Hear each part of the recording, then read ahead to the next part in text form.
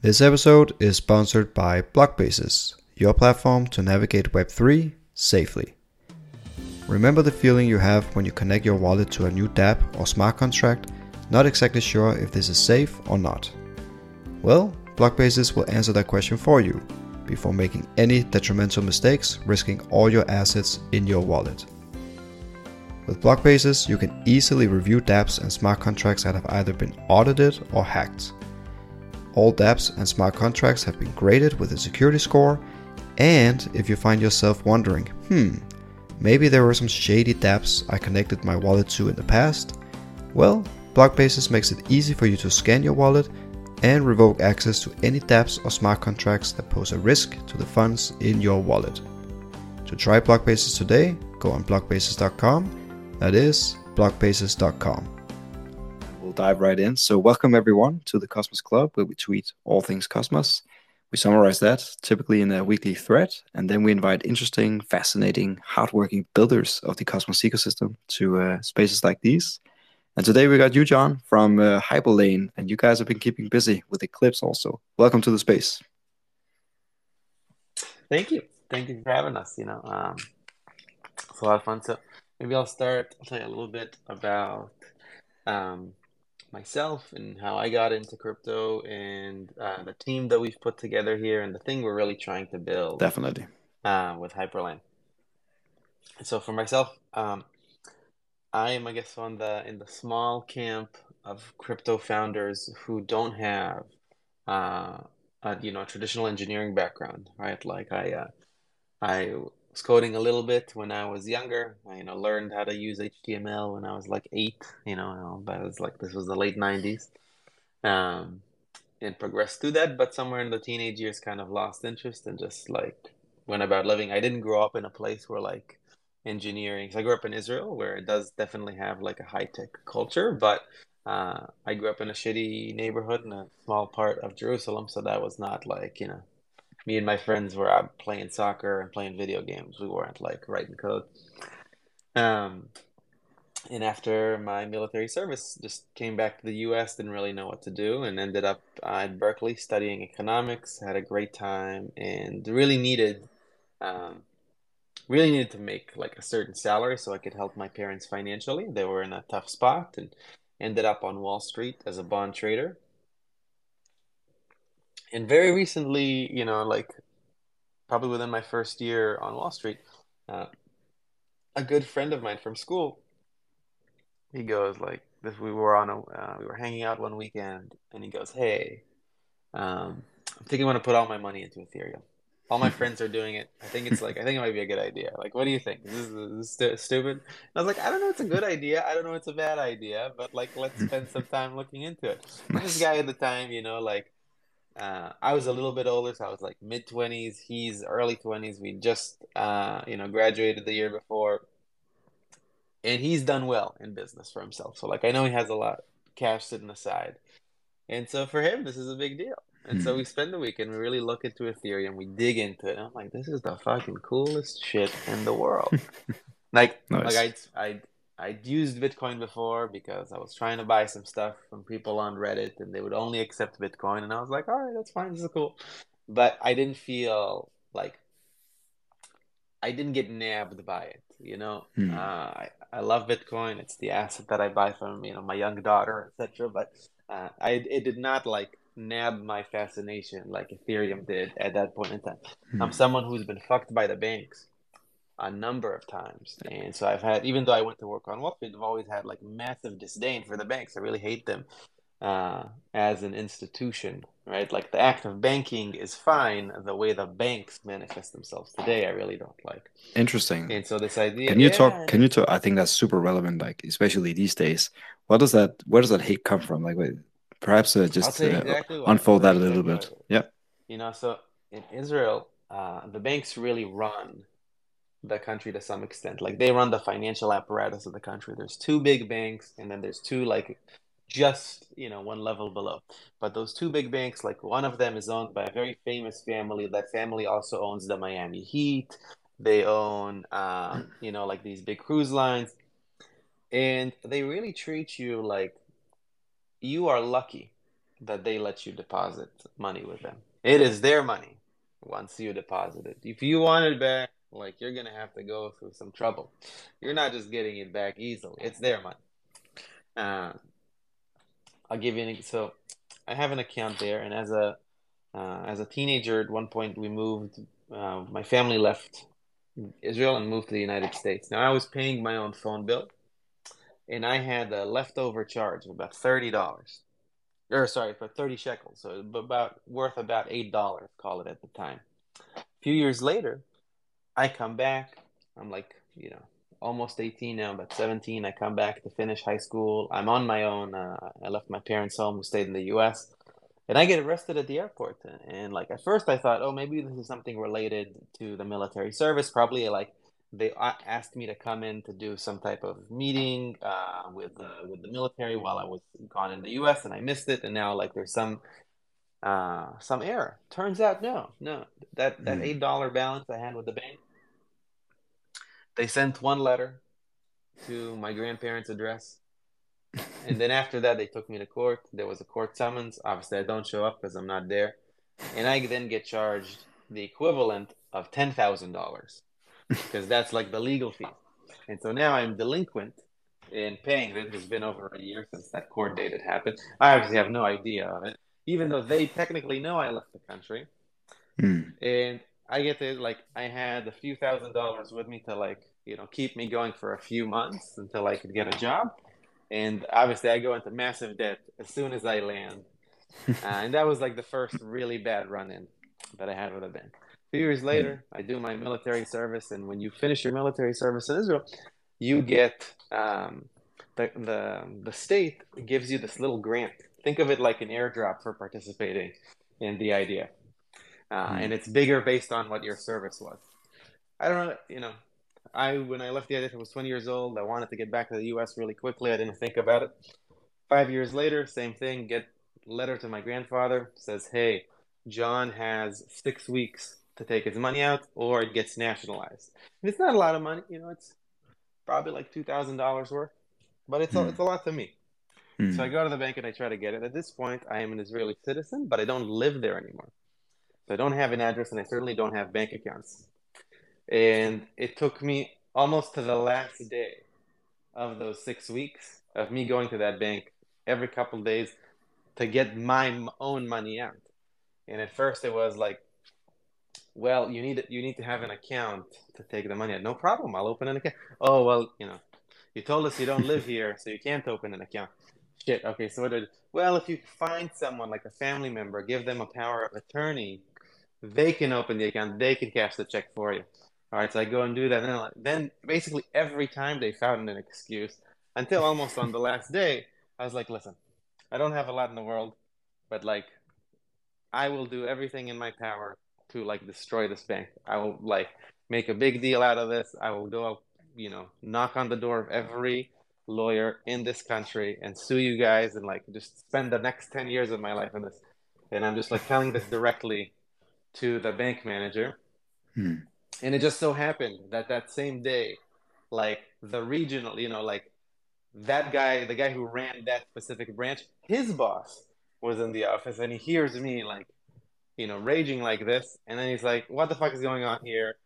Let's just figure this out. And turns out they Mm. could have done that from the start.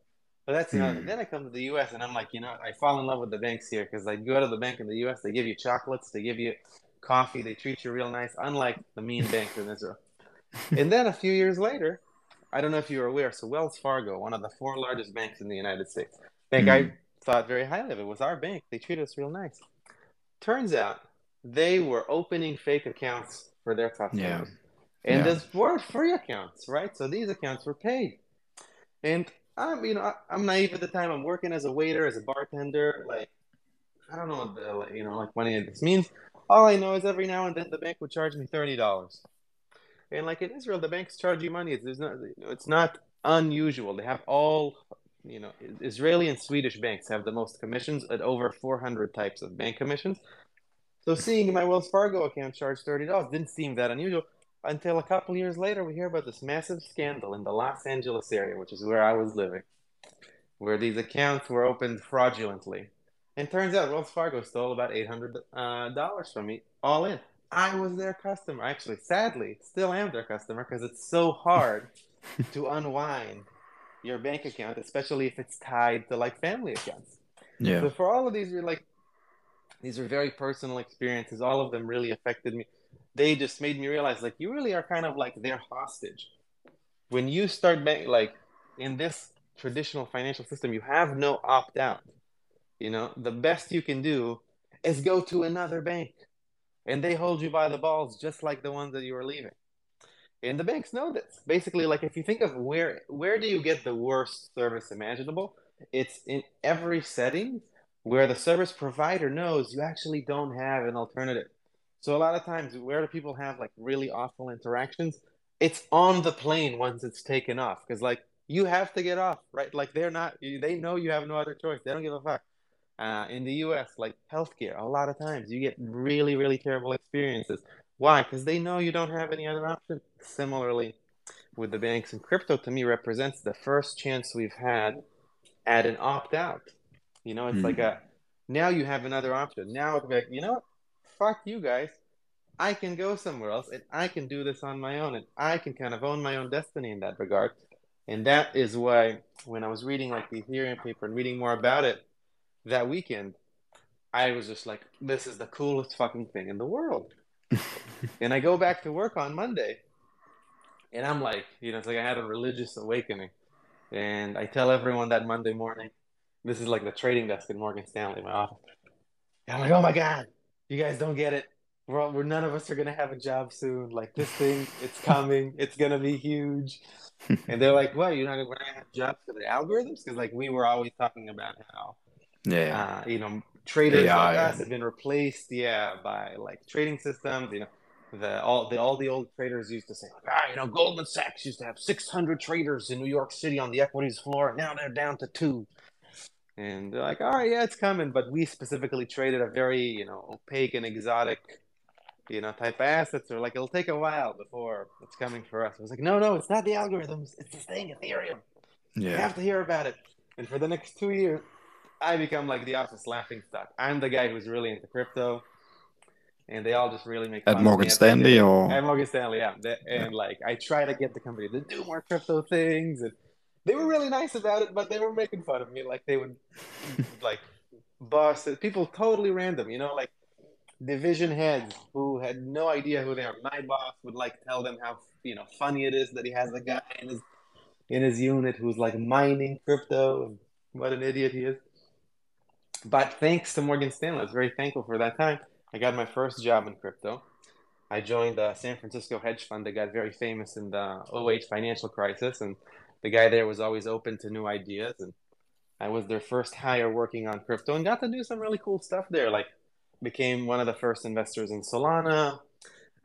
Worked with, this is like late 17, 2018, and got to really do a bunch of cool stuff. Like, some of it in retrospect doesn't look as cool. It's like, oh yeah, we were there when Alameda and FTX started, and now that's like shit. We were there when FTX and Alameda started. That's not so good.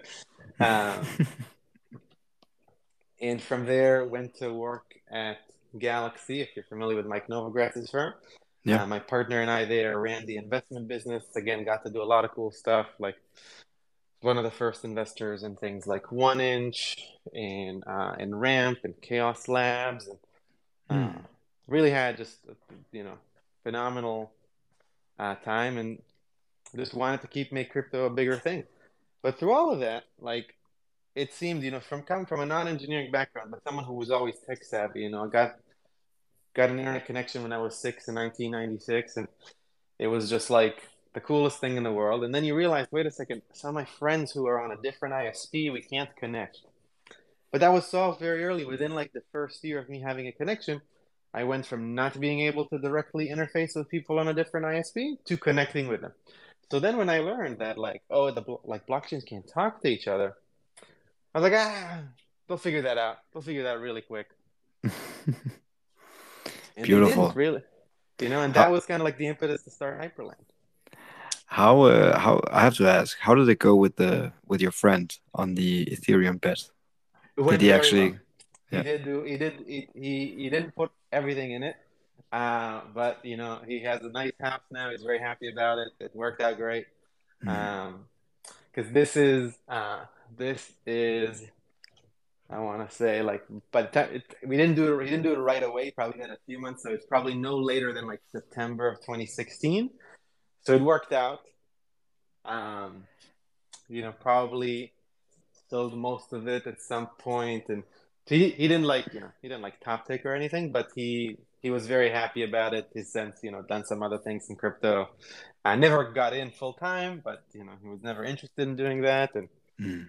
yeah, I'll say to some extent we got very lucky because like you could have read that paper and then get a little bit greedier, which I have. I'm sure other people who are listening in have. And then like, yeah, this Ethereum thing, it seems great, but it seems too expensive. I don't know, like $7 per an Ethereum. I don't know about that. Seems too high. And then you might be like, well, this other thing here, I'm reading about it on this subreddit. They say it's like 2 cents. Maybe I should buy the 2 cents one. Yeah, And let's try so that we, one. yeah, so we definitely got lucky in that regard. That his other friends had, only bought Ethereum, and that he was like, oh no, this is the one they're telling me I should buy. Yeah, I think most people have stories like that. Even Vitalik, the founder of Ethereum, he's probably bought some shitcoin that he regrets dearly, I'm For sure. sure, But I can tell you, I have. My biggest steaming pile of crap that I ever bought, which funny enough had a resurgence in the last 4 months thanks to AI, is this thing I bought in 2017 called Deep Brain Chain. Yeah, yeah, never I heard of bought it. it. I've been in crypto You're for not missing ages, out. never heard of it. You're not missing out. Yeah, it's supposed to be like it's a chain for deep brains. It was something with like some. I was like, oh, I love AI. AI is cool. Hmm. And yeah, yeah, deep brain chain had a resurgence when ChatGPT came out. I don't Hmm. recommend anybody buy it. But if you Not did, you and financial I can. advice. Yeah, if you did, you and I can reminisce over our dumb investment decisions. Yeah, I think in order for you to make it in crypto from an investment perspective, you have to make a shit ton of bad For sure, calls. for sure. I have a close friend who runs one of the better trading firms in the industry, and also like has a very popular Twitter account. And he's been in crypto as long as anybody. This guy is rounding out, I want to say, close to 10 years now. And he goes like, you just gotta feel enough pain. Like you can't really make it in crypto without feeling enough pain. Mm. You gotta make some dumb mistakes. You gotta get rugged a few times. Yeah. It's part of the cycle. It's like it's like the wheel of life, like in the Lion King. Diamonds are formed under intense pressure, right? So That's exactly right. that's Exactly right. that's what it's all about. But hey, so let's get back on track a bit on Hyperlane, which you I just know, having mentioned. too much fun. That's okay, but you just mentioned at the very end of your personal story that you started working on and with Hyperlane. Talk to us about what Hyperlane is for the uninitiated who has no idea. Tell us about Hyperlane as if we are 5, maybe 10 years old, just to Absolutely. cut you some slack. Perfect. So, uh, like I said, it was strange that these really cool internet computers can't talk to each other. And it's like, wait, so if I'm on one of them and you're on another, it's like we're in different fucking galaxies. That seemed not right. And I was in the Bay Area near Berkeley, where there was a lot of Cosmos people, and I went to school there. And suddenly I started hearing about this Cosmos thing. And they have this thing in Cosmos called IBC. And this seems like the first way for anyone to connect a blockchain with another one. And I really want to work on it. I really want to like learn more. Hmm. And then time goes by and you learn more and you realize that IBC is amazing. But to be as amazing as it is, it takes some trade-offs. And those trade-offs are quite restrictive. It works incredibly well within a defined set. Like, it has to be something like an IBC compliant chain has fast finality, it has light client verification. Within that, you can get great interoperability. Okay, so what is Hyperlane? Hyperlane is the first really, really permissionless interoperability layer. And what it is, it's like a spiritual extension of IBC. So a couple years ago, when all of us came together to work on it, Mm-hmm. we were thinking IBC is like the best starting point you could ask for. What do you have to do to tweak it so that you're now making some different trade-offs, right? Like you lose some of the beautiful security guarantees that you get with IBC because of that light client verification, but you get more extensibility. So we're trading off, you know, a perceived measure of security for additional extensibility, and that's what Hyperlane is. So really what it is, it's a way that anyone can connect any blockchain environment and then customize what secures that connection. Mm. So if you create another chain today, and when I say chain, in that I'm encompassing a true layer one, I'm encompassing what's known in the Ethereum parlance as a rollup, and I'm encompassing an app chain. I treat all of those as something I call chain. It's just like it's a place to do blockchain computations. Mm. And you can connect those different environments with Hyperlane. And most importantly, unlike other popular interoperability protocols except for IBC, this one is permissionless, right? Like you don't have to go and convince the team behind some behind Hyperlane to add your chain. You can do it yourself. And once you've done that, you decide what should the security model be here? Like, should I use a multi-sig? Should I use proof of stake? Should I use an optimistic connection? Should I use all three? It's really Mm. up to you as the initiator of that connection. Beautiful. And how I think a lot of people, obviously in our community, we are very focused on Cosmos. Most people are in love, I would say, sometimes with the Cosmos Rightfully ecosystem and so. the Cosmos tech. Rightfully so, exactly. So, a quick question that I can also see coming from the community, and I'll just blend in community questions as we go on, by the way. Please. But how does that compare to IBC? You mentioned IBC just briefly, but perhaps just elaborate to us how Hyperlane compares to IBC, which most people know about. Of course. So the first thing to do is think of Hyperlane as a complement or an extension of IBC. Think Mm. of all of these as like road systems. You know, in our language, we talk about the interchain highway. So what's the thing? Like roads usually end at one destination, and if you want to get somewhere else, there might be another road. Mm. So how does it compare? The place where you can draw the easiest comparison to IBC is kind of like what we were talking about before. IBC gives you very strong security guarantees, but it also has a rigid framework of what can work within its confines. So in IBC, for a chain to work with IBC and get these strong security guarantees, it needs to have fast finality and it needs to have light client verification. Because IBC is what we call in the interoperability world, it's natively verified, Mm. meaning that when you transfer something between A and B, or actually let's use hard examples. When you're transferring something between Osmosis and Juno, Yeah. you're only trusting that the consensus on Juno was done correctly, that the consensus on Osmosis was done correctly. Right. So, only, and like presumably, if you're going to be interacting with those chains anyway, you're fine with that, right? Like, they're going from, if you're going from city to city, probably you're fine with both cities. That's a core thing about IBC. It's what makes it beautiful. Mm. The limitation there is that for this to work, the chains need to have some features that comply with this construction. Hyperlane basically removes that restriction Mm. and lets you bring in chains that don't comply. It's why we can have EVMs. It's why we can have Solana C-level chains, and it's why we can also have Hyperlane exists as a Cosmos SDK module and be applied to chains that support IBC. So we don't have that restriction. But what does that mean? It means that now you are adding an element of external verification. So now when you have an interaction, you need to similarly trust, A and B, the source and the destination chains, Hmm. but also a C that is like, the road itself, the channel. Like, how is this information secured? And Yeah. so in Hyperlane, that C part, it's modular, meaning it's not like a one size fits all and everybody gets the same thing.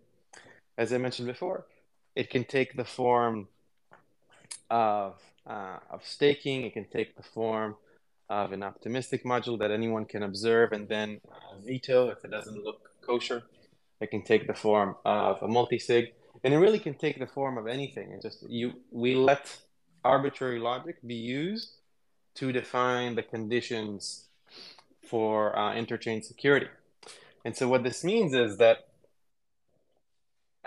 it can incorporate other modes. So like if we do get light line verification on certain chains, that can be used to secure the messages. So anywhere where you're connecting a path that has light line verification, such that you wouldn't need to trust anything else, that can be the thing securing that hyperlane path.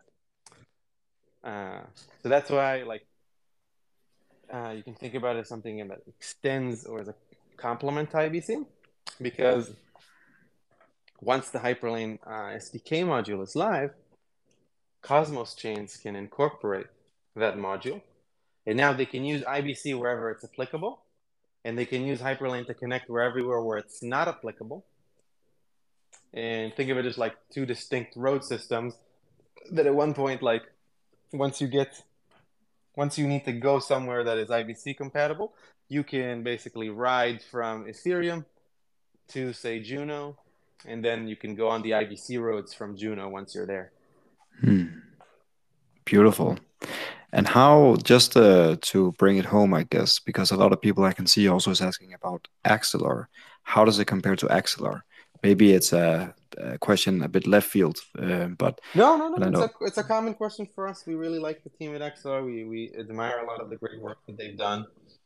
Uh, there's some key differences with XLR. I'd say the first difference with XLR, just and this is not specific to XLR, so it's not like this on them in any regard. It's just it's true on for any interoperability protocol that is not IBC. Hyperlane is the only one that is truly permissionless. So if you want support of other interoperability protocols on your chain, whether it's a layer one, a rollup, or an app chain, you need to convince that team that your chain is worth supporting. This is normally because they have kind of like monolithic security models where everyone is opted into the same model. So this is the key difference. And again, it does not just apply to Axelar, so I don't want to single them out. They're incredible people. We really do think the world of them. Like if anyone's doing, if there's anyone in our space who does things right, it's like that team. Beyond that, there are a few I'd say differences in preferences. Hyperlane does not have its own chain, which has advantages and disadvantages. Axelar has its own chain, again, which like lies on the other side of those Yeah, advantages and disadvantages. yeah, What you get when you have your own chain is you get a single place to host all of the staking asset when you secure connectivity through through proof of stake, like through an economic security. Now, this has advantages and disadvantages. The first advantage is super clear. Now, instead of fragmenting, let's say if you have $1 million securing interchain communication, they're all in the same place securing all the channels. That's a nice advantage. Versus like, if you spread them in 10 places, now you don't have 1 million in each place. You have at best, like 100,000 in each place. So that's not as nice.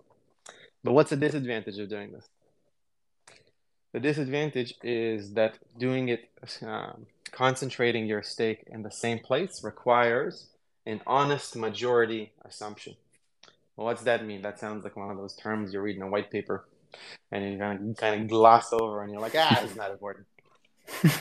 What it really means is, so big brain imagine coin or whatever. yeah, deep brain chain. You gotta put that into deep brain chain to like figure out what the hell that means. But so you want like what does an honest majority mean? Well, it means that like what's securing the system? What is preventing the agents that you have to trust, the validators, from misbehaving? Well, what's preventing them from doing that is that they have money on the line and they'll get slashed, right? We'll take that money away from them if they do things that are improper. So imagine you are sending something from Ethereum to Juno, and the stake lives on a different chain, right? It doesn't live on Ethereum, it doesn't live on Juno. So if the validator kind of screws with you, how does the chain where the stake lives, how does it know that it needs to punish that guy? How does that information travel? Well, it travels through the same system that cheated you. Now, hopefully, all the other validators are good guys. And so they don't want, they want to exclude any bad actors. So they isolate the one or two or however many that try to cheat you. And they say, no, no, no. We see what he did on Ethereum. We're cutting his stake. So cut his stake. Send it to zero. But what happened if all of them are in on it? Right now, basically what it means for it to be in the same place is that the judge, jury, and executioner are the same person. Because the way that it's evaluated, the way that it's communicated, and actually executing that sentence, it's all in the same party. So if all the validators in a system like this, or at least a majority of them, are in on the crime, there's nothing you can do. Right? There's nothing you can do to get them to punish themselves. Like if they are cheating you and they're like colluding to cheat you, they're not going to punish themselves. They're the criminals. Yeah. So that's the big disadvantage with this. But like to the credit of any of these systems, it hasn't really happened yet. There's no reason to believe that it will happen because what we're discovering is that unlike, I think the original vision for some of these systems, these validators are not really small-time shops. They're, for the most part, they're businesses, right? They're people with families to feed and reputations on the line. And so we don't see collusion at this scale, even though sometimes it makes economic sense to do it. So I think even though this is like a theoretical major disadvantage of this design, I don't think in practice it's actually shown itself to be that vulnerable. But so those are the key differences. And then beyond that, there's some like small differences back. So like some people might like, our interface. They might think it's nicer. Some people might like the XLR interface. They might think that one's nicer. So I guess in summary, the differences are permissionless nature. How does that happen? It's because of our modular security stack where you can choose how to secure your connectivity.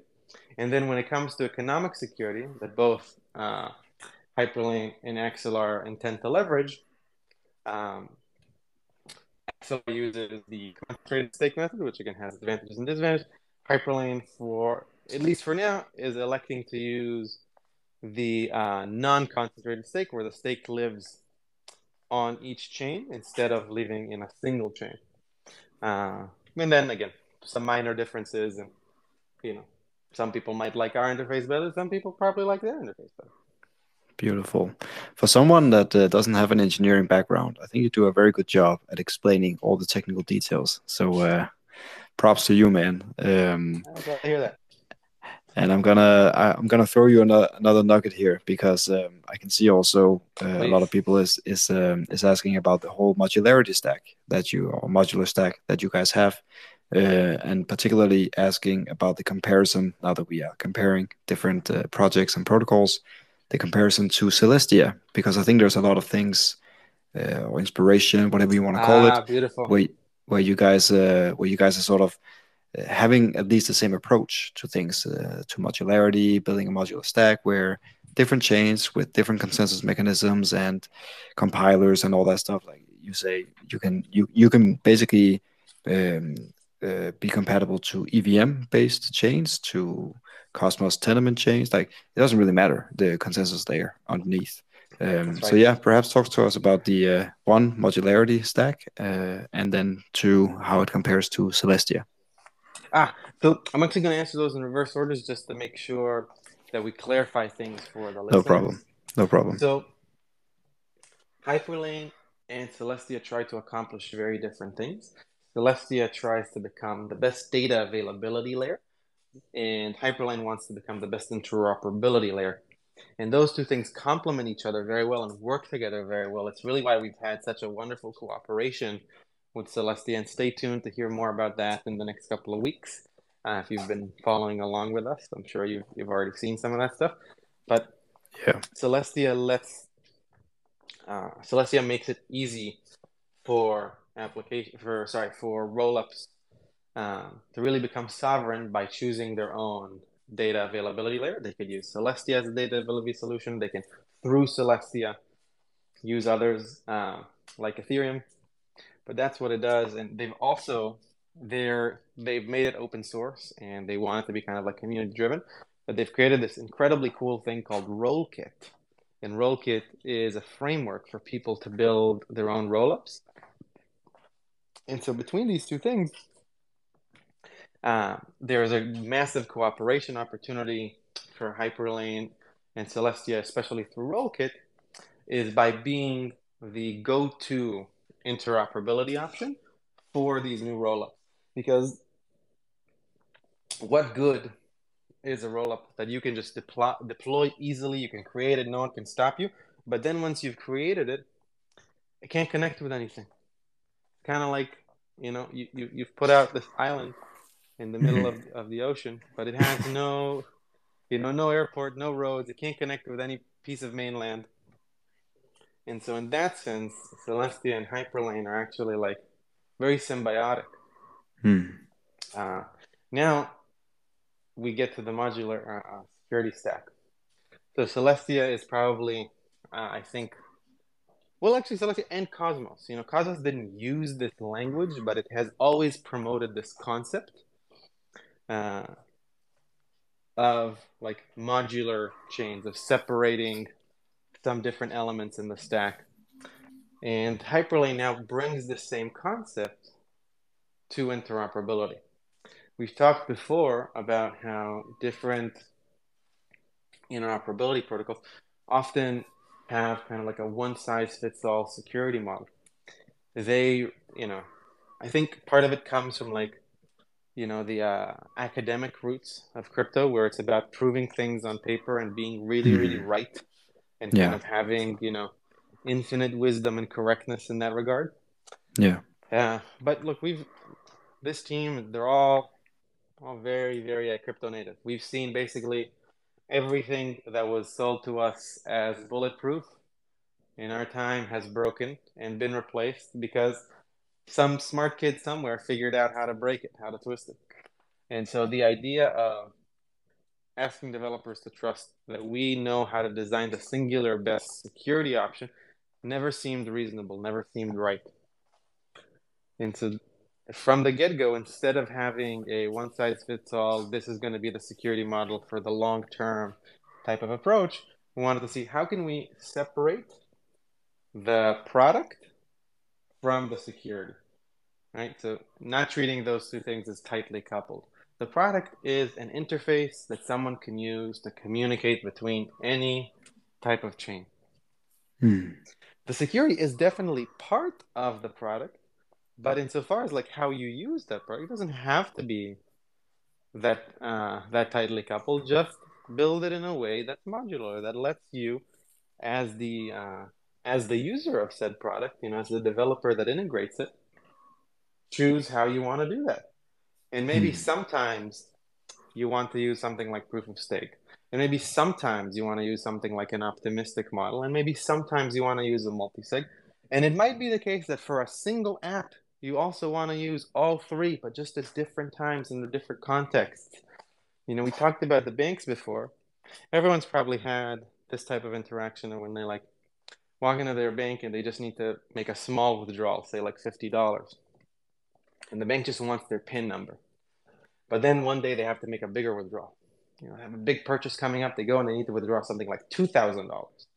And then the teller starts asking you questions. They're like, "Oh, can you tell me about the last three transactions that you've done? What's your date of birth? Can you show me an ID? What's your mother's name?" Uh, and what's the bank doing there? The bank is observing the context of your actions, and it's ratcheting up or down security measures based on what you're trying to do. You can do this same idea with Hyperlane. So in your same app, if someone's trying to make a very small transaction, you can choose to go through a faster but maybe less secure path. Where if they're trying to do higher and higher value transactions, you can force those transactions through different security paths. And that to us really what it means to have like a modular security stack. It's giving you as the integrator ultimate power and control over how your app should just interface with the system. What should it accept? What should it deny? Interesting. And perhaps just to dig a little deeper into the tech, so we did a thread on Hyperlane. I think it was yesterday or 2 days ago. I can't remember exactly, but we sort of tried to explain You on did a a high great job, I level. have to say. For someone that didn't you didn't get any information from us, you just got it from like the docs. That was very impressive. So Thanks. I mean, it's not me doing the threads, but our team, our researchers are, yeah, they've done research on quite a few chains at this point. So they know what they're doing, that's for sure. But no, so the stack that you guys have in a very broad, high level terms is sort of what we did, at least in our thread. We split in three. So there's permissionless deployment, there's sovereign consensus, and there's warp routes. Can you talk to us just on a high level, of course, about these three? And then, of course, people can go into the documentation and all that if they're more interested in knowing more about it. But just to know a bit more about the technical setup here. excellent. So let's start with sovereign consensus, and then a heads up to anyone who will read further. Sovereign consensus is the original name that we gave to our modular security stack. It's everything I just described, insofar as being able to customize and define different security and use it dynamically based on the context of what your users are doing. That's what sovereign consensus refers to. So underneath sovereign consensus are the individual modules, and we refer to those as interchain security modules. And so earlier when I was saying, oh, you could do proof of stake, you could do an optimistic model, you could do a multisig. Each one of those is expressed as an individual interchain security module. And in the docs, you'll sometimes see those referred to by their full name as interchain security modules, or by their shorthand as ISMs. And if you look through the docs today, really this was a mistake on our part, realized that giving this kind of like a distinct name like sovereign consensus ultimately just meant that some people were confused. And so now we just keep referring to it as the modular security stack. It's more generic, less memorable, but that's okay. So that's really what that part of the Hyperlane stack does. It is the ability provided to developers to choose how to secure their messaging pathways. And every time you integrate something with Hyperlane, you define how you're sending those messages and where you're sending them to, and then you're defining how you receive them. And when you define how you receive them, you also pick, I want to work with chains A, B, and C, and I want to use the security modules that look like this, and that. And the cool thing, this one still a bit hard to do, not as well documented as it needs to be. Apologies for that. You can actually write your own. So this is not something we'd recommend that beginners do. If you feel very confident, definitely you can do this. But you can actually write your own security modules with Hyperlane. This is something that we wanted to leave in there, so that as the ecosystem grows, people have a way to participate and even benefit by creating these, ever improving security models. And hopefully that creates like a robust market for different security options.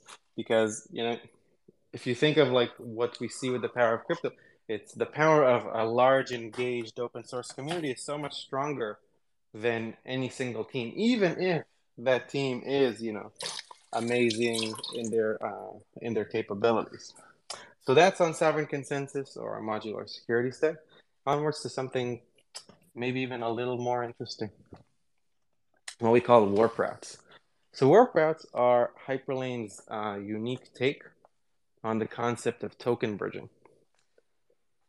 Token bridging generally takes the form of a omnibus contract, meaning the term omnibus means like it's one contract for all the assets and all the users, and everyone deposits their assets into that one, and then it spits out the wrapped asset somewhere else. So how is a warp route unique? What are the defining features of Hyperlane? We talked about them earlier, right? First, its permissionless nature. Anyone can put it anywhere. Second, the modular security stack. Anyone can choose how to secure their messages, and they can do it dynamically based on the context. A warp route gets to inherit those properties because it is built using Hyperlane. So instead of a single bridge that is owned and operated by some team, you get to have kind of like individualized bridges per asset. So say you are like, you create, an asset for the Cosmos Club. You would make a warp route for that asset specifically. Now, anyone can use that asset, and that asset can be taken to any chain you'd like it to be added to. If there isn't Hyperlane on a chain that you would like to see that asset arrive at, you can put Hyperlane there yourself. Oh, and what should the security be for this like individual bridge, this warp route, as we call it? You get to choose. It could be a multi-sig that you define. It could be like your community members. It could be an optimistic model. It could be like a staking model where any asset can be staked. You could have like restaked atoms, Osmo, take your pick. And that's really what warp routes are. So instead of operating a traditional bridge, we wanted to do something that, again, really leverages from the unique capabilities of Hyperlane. And where are warp routes most effective? Well, the same place where Hyperlane is most effective. In this world of many chains, where you get many layer ones, many rollups, many app chains, where you're just now out there spinning your new chain or your new rollup, you put Hyperlane on it, you put a warp route into it, and now without having to ask anybody else, without having to depend on anybody else, users can bring in assets and liquidity into your new chain. And you can do that basically like all in the same day. And that is kind of like, from my perspective, there's a little bit of magic there. And maybe you can tell how, like, I guess all my experiences of just having to depend on other institutions to get things made me personally much more interested in working on something where you don't have to depend on anybody. And it's kind of like as further out on the spectrum of permissionless as something can be in the world of interoperability. Definitely, man. Definitely. Well done. It's not always easy to work out all the technical details and explain it on a space like this where you have no visuals, no nothing, just your voice. But great job, man. And again, for anyone who wants to go out and read more and understand better how the technology is set up with Hyperlane, go on docs.hyperlane.xyz and they can do a deep dive, even try some things out. So let's talk about what's on the horizon for Hyperlane. You guys obviously are hitting the streets, if you will. You are going live with your technology. You're starting to get people to adopt your technology. But what can people look forward to? What's the sort of short-term roadmap? How does that look like? Excellent. So short-term roadmap, there are a few things that so I guess let's start with the shortest of short terms. In this upcoming week, let's say if you heard you heard us talk today, and you're like, oh shit, this is cool. I can't wait to try and put Hyperlane on like my another chain. Maybe wait till tomorrow. We are about to push an update later today that will make the experience of deploying Hyperlane yourself much easier than it was in the last few weeks. Just a bunch of quality of life improvements. So that's coming. That's more on the engineering side. A few other things that you can look forward to. That experience of deploying Hyperlane and working with it and deploying your own road path, that's going to continuously improve really every few weeks. You'll see noticeable quality of life improvements. As more people use it and we run into more edge cases, we will get more and more feedback about how to improve the system. So that's in the works, that's happening.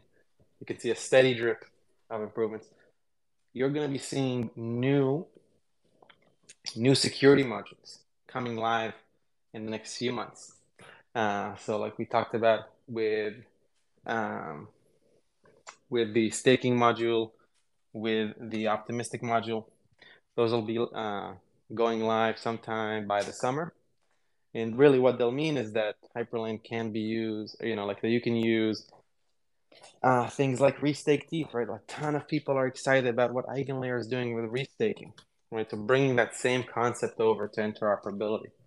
Stay tuned Definitely. for that. On the non-engineering side, things that are basically like advancements in the penetration of Hyperlane. There are a number. You read about our cooperation with Eclipse most recently. Expect to hear a few more about a few more interactions like that. We can't, some of these have to stay confidential until they come out, but several other major players in the roll-up space are coming. And then again, like this is predominantly a Cosmos community. The work on Hyperlane as a Cosmos SDK module has already started, and the first kind of sprouts of that work should again be visible in the next few months. We have partnered with who we think are some of the best builders in the Cosmos world, and so that'll be more formally released sometime in the next few weeks. So stay tuned for that as well. Definitely. A lot of things on the horizon. Like most other people in Cosmos these days. It's Yeah, we are keeping busy, like the world's moving fast. And then last thing I'll say is if you're based on the eastern part of the US or if you're based in London, we do work in person. But if you're interested in a really cool opportunity, don't hesitate to reach out. We're looking for like A players from of all kinds. So just let us know if this sounds interesting to you in any way, either because you'd like to work on it as a builder, or if you'd like to work to improve it as joining, the Hyperlane core team. Just drop me a line. exactly. And where can they, if people are interested in looking up your job post and all that stuff, where should they go just to make Excellent. sure bring it So home? hyperlane.xyz and then follow to our job board. We're also posted on a number of like Cosmos adjacent job boards, like the Celestia job board. And obviously, like just jump in our Discord. You'll see, in the developer channel, you'll see just a bunch of people who are experimenting with Hyperlane in different ways. You can learn from them, and of course, always feel free to DM me. I don't check Twitter all the time, but probably within at least a couple days, you'll get a response from me. So do not hesitate to DM. I'm really not that hard to reach. Probably a good idea for your own mental health to not check Twitter all the time. So keep doing that. I can highly recommend. But let's allow ourselves to dream a bit here and sort of see a bit further into the future where, let's say, all the stuff on your roadmap is falling into place. You're building a stellar team. Things are really moving. Cosmos is growing. We're in a new bull market, perhaps, if you want to include that in the sort of optimistic overview or outlook. So how does Hyperlane look like, let's say 5 years from now? How do people Cool. use it? Like Excellent how question. does it sort of encompass all the different stuff happening in Cosmos and beyond, of course. So the way it encompasses, really what it is, I think the Cosmos vision, so some nerd talk that you guys could use to impress your less nerdy friends if you want. So when it comes to blockchains, there were two visions for like scaling them. One was like we're gonna create one really big, really strong computer, and that's what's known as like the monolithic vision. And then there was we're gonna create a lot of smaller computers, and we're gonna stack them horizontally, and we are going to kind of let them communicate when they need to. And that's the Cosmos vision. And that is really now, the Ethereans don't call it horizontal scaling like the Cosmos people used to.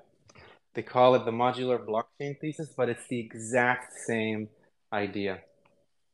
And the important part of this idea, and this is why IBC was always critical to the Cosmos roadmap and vision, is because this modular blockchain thesis, horizontal scaling, it does not work without permissionless interoperability. So Zaki, one of our original designers, he gets that. The cosmonauts, they get that. The Ethereum people did not, this was not like a given to them. They did not understand it. They're now slowly starting to see it. So what does the world look like 5 years from now? Well, there's 3 or 4 digits worth of roll-ups and app chains. And of course, they need an easy communication mechanism, right? If all of them had to wait a week to go back to L1 to have communication, that's not going to work. So in this world, Hyperlane is the dominant form of communication between non-IBC compliant chains, while the IBC compliant chains has also grown. And you kind of see like this network graph where Hyperlane is like the connective tissue between the IBC world and the non-IBC world. And IBC is like the dominant way of communicating on the right side of that map. Hyperlane, the dominant on the left side of that map. And just there's like, people are building their different applications in these smaller and smaller computers, these smaller and smaller environments. But it's made seamless because of things like IBC and Hyperlane. And really what it means is that when you're moving around, you'll never have to think twice about when you want to move an asset between Juno and Ethereum, or Ethereum and Osmosis, or Arbitrum and Kujira, right? Like that just happens much more seamlessly.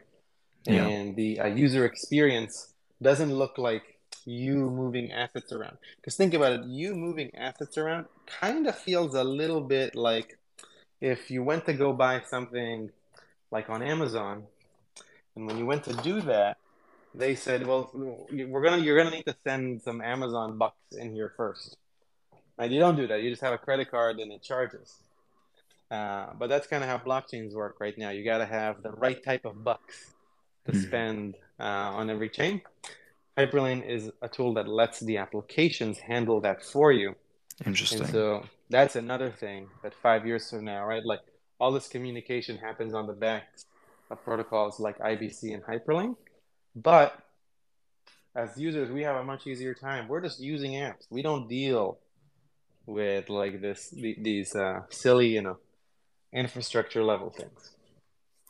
This is something what you just mentioned in the end, not to do any unjust to all the other things you said, but this is something that really resonated with me, that it doesn't really matter what you're paying in. The network, the system will figure out how you can pay with it, even though you won't.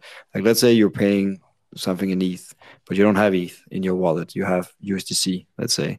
With a technology like Hyperlane, you could still process transactions with that. It reminds me of a this is coming a little bit left field, but it reminds me of a world tour I did. Not a tour, just traveling with my girlfriend, now wife, Mm-hmm. traveling the world. And I was using Revolut, which back then was the hot new fintech company. And the way they promoted themselves, at least, was that you could, with a Revolut account, you could spend in any local currency, 60 different local currencies, from any wallet. So I had euros in my Revolut account, I had dollars and some third currency. And then I was traveling to Thailand and all kinds of places. And I was just paying, in local Thai baht or whatever, withdrawing from my USDC, US dollar wallet or my euro wallet. I didn't even know what was happening underneath the hood. Exactly. And Exactly. that's something that, I mean, that would be super cool when we get to that day. And if that's in 5 years, I mean, that I would look Wait, forward to that day. I, I got a little surprise for you. That day is already today. Uh, so today, when you use Hyperlane to say initiate uh, a transaction from say ETH to Arbitrum or soon ETH to Osmosis, Hmm. you don't need to have the Osmo in your wallet. So right now, it's not as perfect as that Revolut experience was, where it really didn't matter at all. Right now, it's kind of like it's a halfway step there, where you only need the currency of the place you're initiating from, and Hyperlane handles the rest. And the next step will be to really make it as seamless the way you describe it. Because like, how nice was it that you knew you had the funds to pay for the things you wanted, right? It wasn't like stuff was coming out of thin air. You had it, but you didn't have to be bothered with like exchange rates and changing. You're just like, hey, thank you, Revolut, handle this for me. I just, I know I have money at home somewhere in an account, and this person here needs bot, but next week someone's gonna need, like a Turkish lira, and next week someone's gonna need euros, and I don't have to think about it. And we have to get there with crypto. It can't. Crypto is very cumbersome right now, and I think Yeah. generally a lot of us like we've done well through our time in crypto, so we kind of forgive a lot of its like Hmm. you know, rough experience, and we're just like, it's gonna get better. Like, it's not gonna get better by magic. Someone has to do it. So that's what we're trying to do. Exactly. And that's typically how technology works, right? I mean, the greatest technology falls in the background, but to get there, it takes a lot of fucking work from a lot of Yeah, engineers, a lot of designers, a lot of people to actually make that happen. But once we get there, it's there, right? It's just almost like knowledge, Once we acquire the knowledge, then, it becomes almost a daily sort of, yeah, it's just there, right? exactly But right. but to get there in the first place, it takes a lot of fucking work. But John, Exactly you right. you have been super generous with your time, and what a load of information. So much stuff going on with Hyperlane. It's yeah, I'm even more excited now than I was an hour ago when we first started talking. It's really exciting what you guys are building, I think. So how can the community engage with you guys? I'm sure you're getting feedback these days. Like, how do people get Yeah. engaged from the Cosmos Club? So I'd say the best thing, join our Discord. Come just become a part of this community. If you're interested, if you found this fun, what we've seen, and it's been really amazing for us, because a lot of people ask, like, how can I contribute as a non-engineer? Well, we're about to start sometime in the next, really, like 3, 4 weeks. I guess I should have mentioned this earlier. We're about to start a program to help people get involved with Hyperlane when they're not engineers, right? Because, like, what if you're someone like me a few years ago and you want to support this thing that you think is cool? How can you do that? And so, we're going to have this program. It's going to get you up to speed on the latest and greatest with Hyperlane. And then you can go out and just be like an effective force in communicating this thing, because that 5 year vision that I described, it's not going to happen if people don't know about Hyperlane. So that's really one of the key things um, that we have to work on. So Mm, join our Discord, just come and participate, ask all the questions you want. We'll be there to answer. We're going to be hosting regular office hours. We're going to start um, this kind of like educational program. Think of it kind of like joining a Hyperlane Academy of sorts. Um, and that's probably the best way for now. beautiful. John, it's been a true pleasure, and I'm sure this is not the last time that we hear from you here at the club. So thank you I'll so be much for happy to coming on join today. anytime. Thank you. Thank you. Great, John. Take care, man. You do the same. Ciao.